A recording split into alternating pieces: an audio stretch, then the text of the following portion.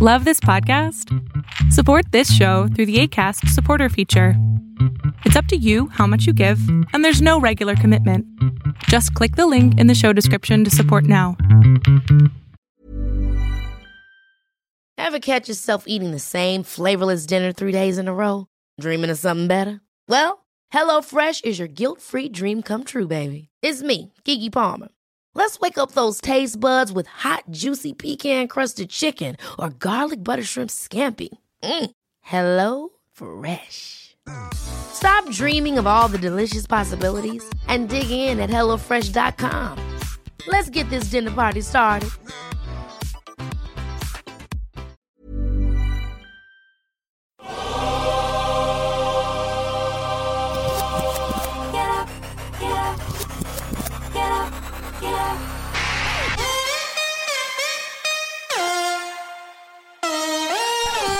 Welcome to On the Ball with Rick Bucher. Here's your host. Let's send it over to Rick Bucher. Rick Bucher.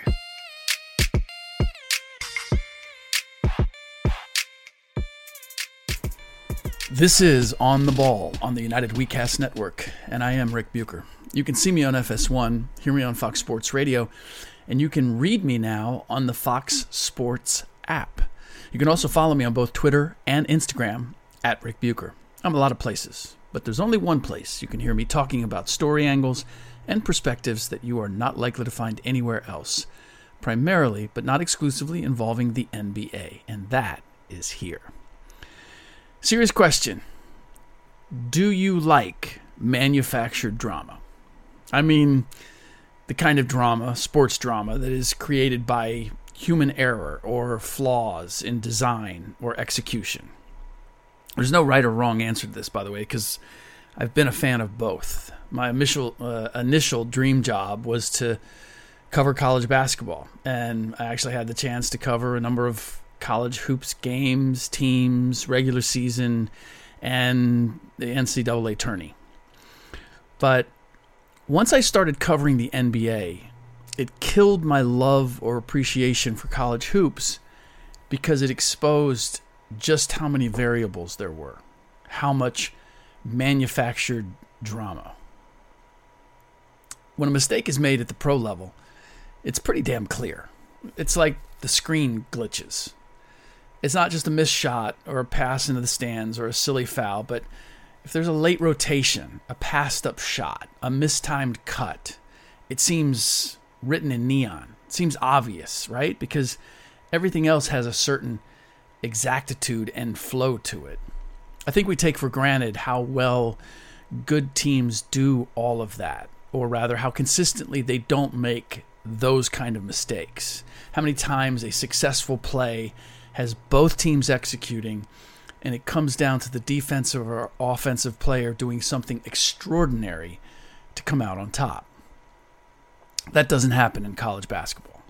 While college coaches seem to have unlimited power when it comes to just about every facet of the university or college that they work for, they oddly enough don't wield that power as much as I'd expect when it comes to play calling.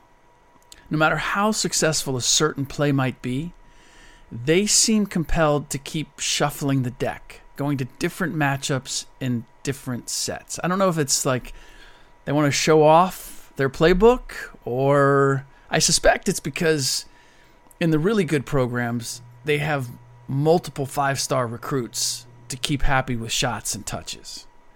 There's also the fact that there's no defensive 3 seconds at the collegiate level, which allows lesser skilled teams to kind of stifle any sort of inside play by playing a zone, particularly a matchup zone. The easier antidote is to bust it, of course, with a passing high post big and 4 long-range shooters.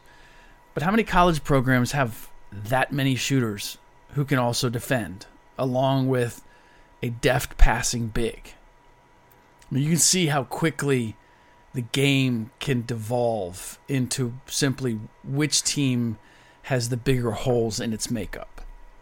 The really good college coaches, I find, and I don't mean the really good recruiting coaches, but the really good coaches when it comes to strategy, figure out what kind of talent they can get to consistently join their program and then devise a system that exploits whatever particular skill or talent that he gets the most of. The reason you see mid-majors and surprise teams come along in the tournament is usually because a coach has the ability to hone his system to fit that talent over several years. The turnover is too great at most of the top programs with their one-and-dones going on to the NBA after a single season to take that approach. All of that, this may surprise you, all of that is a prelude to the Knicks' season-opening double overtime win against the Celtics. Yeah, we're taking a hard left turn here from talking about college to the Knicks, but the overlying theme is manufactured drama. That's what the Knicks double overtime win was. I caught pieces of a half dozen or more games, but that was the one that stood out. In part because of the manufactured drama, in part because it presented an intriguing first page in the Knicks season when it comes to a question I posed over the summer. With all the additions the Knicks made and their relatively disappointing faceplant in the postseason, how is Coach Tom Thibodeau going to evolve? Is he going to evolve? Is he capable of evolving? Now, I referred to the 138-134 double overtime win as manufactured drama because it never should have gone to one overtime, much less two. And here's why. The Knicks led by 11 with just under 4.5 minutes remaining in regulation, thanks to a step-back jumper by Julius Randle over Jaylen Brown, and then a Randle dunk after pump-faking Grant Williams into the air. Thibodeau then proceeded to call Randle's number, getting him the ball in the right mid-post 4 of the next 5 possessions. That would be, counting in total, 6 of 7. And it would have been 7 out of 7, but before Randle could establish position, Kemba Walker elected to throw a backdoor cross-court lob to Obi Toppin that never had a chance and resulted in a turnover. More on Walker in a minute because he played a role in the unnecessary extra 10 minutes as well. The result of Tibbs' obsession with riding his Orange Julius, offensive foul on Randle, smartly drawn by who else? Marcus Smart. Next possession, Randle missed 19-foot jumper. Next possession, Randle missed contested floating layup. Next possession, missed beat the buzzer forced 3 from the corner. Keep in mind, there was no other action of any kind prior to any of those shots. Ball never switched sides of the floor, never left Randle's hands once it had been deposited in them. All of which allowed the Celtics to chew that 11-point lead down to 5 in less than 2 minutes. It was about as old school and unimaginative offensively as you can get. Now, I know Knicks fans, some Knicks fans anyway, think Julius Randle is a bona fide superstar. But the playoffs last year should have dissuaded anyone who thought that off of the regular season. The Knicks don't have a superstar, which makes it critical on offense to hunt for matchups. When Randle had Grant Williams on him, by all means, isolate him, let him go to work. But the Celtics' other Williams, Robert III, is a different story. And that's who had him on the subsequent possessions. Smart switching out on one of them, presumably because he knew he could bait Randle into an offensive foul. R.J. Barrett finally broke the Randle shooting spree at the end of regulation with a driving layup, which was blocked by Robert Williams. After which, Tibbs immediately called timeout, and my first thought was, is he pissed that Barrett didn't get the ball to Randle again? It's hard to know what Tibbs schemed offensively in that timeout, or if he schemed anything in that timeout, because Kemba couldn't stop giving the ball back to the team he played for last year, the Celtics. Over the next 66 seconds, he had 3 turnovers. And this is my issue with having Kemba close the game. Derrick Rose had only played 18 minutes up to that point. Tibbs had done a nice job of keeping Rose fresh, and this is the distinction between Kemba and Derrick. The latter is capable of both matchup hunting and milking the clock as he does it. Kemba, because of his size, either has to play fast or risk getting the ball forced out of his hands. That's why, going into a slow-down half-court set, Tibbs had him bringing the ball up and then dumping it into Randle.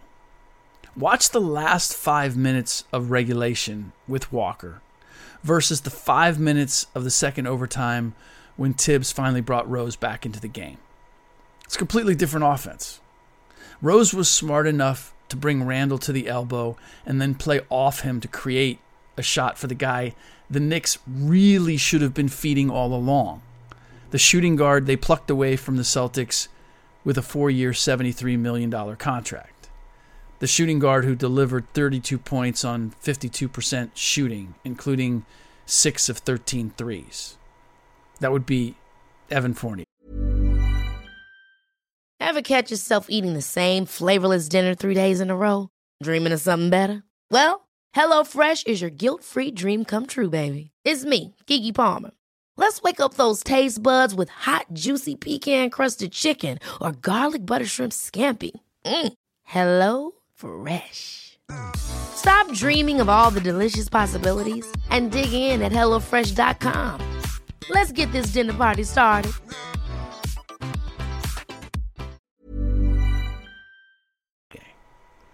Now, Randle had 35, but he shot 44% and he had 7 turnovers.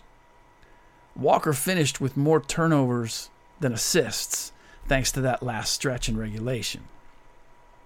All of that should have cost the Knicks the game. The Celtics opened the second overtime with a Jaylen Brown 3 and had 2 chances to push it to 5, if not 7. First with a breakaway layup by Dennis Schroeder, which he muffed trying too hard to draw contact on Derrick, and then a missed dunk by Brown off a backcourt turnover by Randle. Now that turnover, which was just wasn't paying attention as he dribbled up, Brown saw it, cleanly picked it, and decided I'm going to go up and make a statement and jam it, and I don't know, just got caught halfway between getting up and jamming it and maybe laying it up. Looked awkward, but wasn't because of any defense. That turnover, though, was a clear indication of just how fatigued Randle was, which is another characteristic of last season that I was hoping Tibbs would break, both overplaying and overusing Randle. As you probably know, Randle led the league in minutes played during the regular season, and it looks as if he'll have a chance to do that again this year. Now, there are ways to play a guy big minutes and still keep him fresh by balancing his responsibilities. But expecting Randle to chase around Jaylen Brown and score on ISOs while playing 46 minutes is not it. As you may also know, Tibbs is not particularly fond of three-pointers. The Knicks shot a decent percentage last year, top 5 in the league, but that was in large part because Tibbs demands that they be judicious, which is why they were bottom 6 in attempts. All of that is why I was stunned at the final numbers in this season opener. The two teams combined to attempt 102 three-pointers, which is just obscene, double OT or not. I don't need to see 100 plus three-pointers in any game. I don't care who's playing. I don't care if it's the Warriors and the Nets. I don't need to see that many threes. It's just too much. It's redundant. The record, I believe, by the way, is 106, set by, who else? The Nets and Rockets a couple of years ago. Now, granted, the Celtics took the lion's share, a whopping 57, including 7 in the second overtime while missing their last 6. But 45 threes for the Knicks is 50% more than they averaged per game last year. Now, a big part of that, of course, is the presence of Fournier. He averaged damn near 7 a game last season, split between Orlando and Boston, and it's probably his best talent. He shot 46% from three for the Celtics during the regular season and 43% for them in the playoffs. Now, why spend all that money to add that kind of shooter when crunch time scoring was clearly one of the Knicks' weaknesses last season, and then not utilize it? It's only one game, so maybe that's something that Tibbs still has in his bag, that he still intends to build into the Knicks' arsenal, but this is Tibbs we're talking about. Change does not come easy to the man. Set in his ways is an understatement. My larger point being, the Knicks won in spite of themselves, in spite of the fact that they have added some intriguing new pieces, in spite of the fact that they found out rather harshly the limitations of playing through Randle, especially against the league's best teams in the postseason. One last item I want to hit before we close, and that's Philadelphia 76ers head coach Doc Rivers lamenting that Ben Simmons is not with the team, how it's ruining the team's fun, and that he did not enjoy the congratulatory text messages he received, presumably from other coaches, for suspending Simmons after he refused to jump into a drill in practice. Text messages, congratulatory text messages that we would not have known about if Doc had not told us. Doc says that he wishes Ben were playing and still a Sixer, etc., etc. It is Doc at both his best and his worst. It's his best because it's what a thoughtful, caring person would say. A thoughtful, caring person would want everyone to be happy and would take no pleasure at the expense of someone who is unhappy. But it's his worst because it completely looks past Doc's part in why Ben is unhappy and why the Sixers are where they are. He didn't play Ben at the end of games against the Hawks in the playoffs, and he stopped running his offense through him because he didn't trust him, which is his prerogative, and plenty of Sixers fans will tell you was completely justified. But Doc had to know it would make Ben feel a certain kind of way. Sixers fans don't have to deal with that. Doc does. If Doc truly wanted everyone to be happy, he would have called out Joel Embiid for insinuating that Ben cost them the series against the Hawks. That didn't happen. Instead, Doc was asked if he thought he could win with Ben, and he said, "I'm not sure." He has since suggested that the media has taken that out of context. There are a lot of different ways he could have answered that, and there would be no way that it could be taken out of context. I just don't know how else that uncertainty can be interpreted any other way. Now, of course, Doc, Joel, and Daryl Morey, team president, and Ben are saddled with an uncomfortable situation they created. Ben is blaming the Sixers. Joel is blaming Ben. Daryl is pretending the situation doesn't exist, and Doc is blaming the media for asking the players about Ben, saying, the players have been normal. The only abnormal part is when they have to talk to the media afterwards and they're asked questions about Simmons. I'd like to think Doc is better than that, or at least I used to. All right, that does it for this episode of On the Ball on the United WeCast Network. Please rate and review the show on iTunes or wherever you get your podcasts. In the next episode, I'm thinking about having a special guest to talk about the Vince Carter documentary that I happen to play a part in. Very interesting backstory and how it came together. It almost didn't come together. There are a few other things that are happening out there that I may have to jump to instead, including we'll get the culmination of the top 75 list, the best 75 in the first 75 years of the NBA's history. That should be completed, and it will be interesting to look at who is, and more important, who isn't on the list. So we're going to go in one of those two directions in the next podcast. Not sure which one it will be. Or could be a third. Who knows? But we will go in a certain direction. That I can promise. In the meantime, as always, thanks for listening.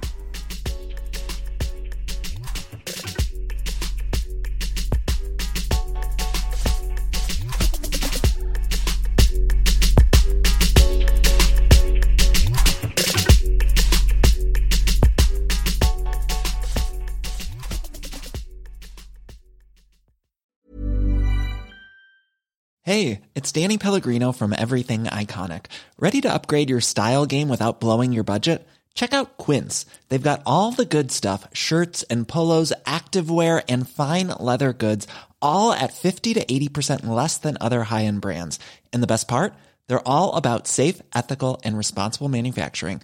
Get that luxury vibe without the luxury price tag. Hit up quince.com/upgrade for free shipping and 365-day returns on your next order. That's quince.com/upgrade.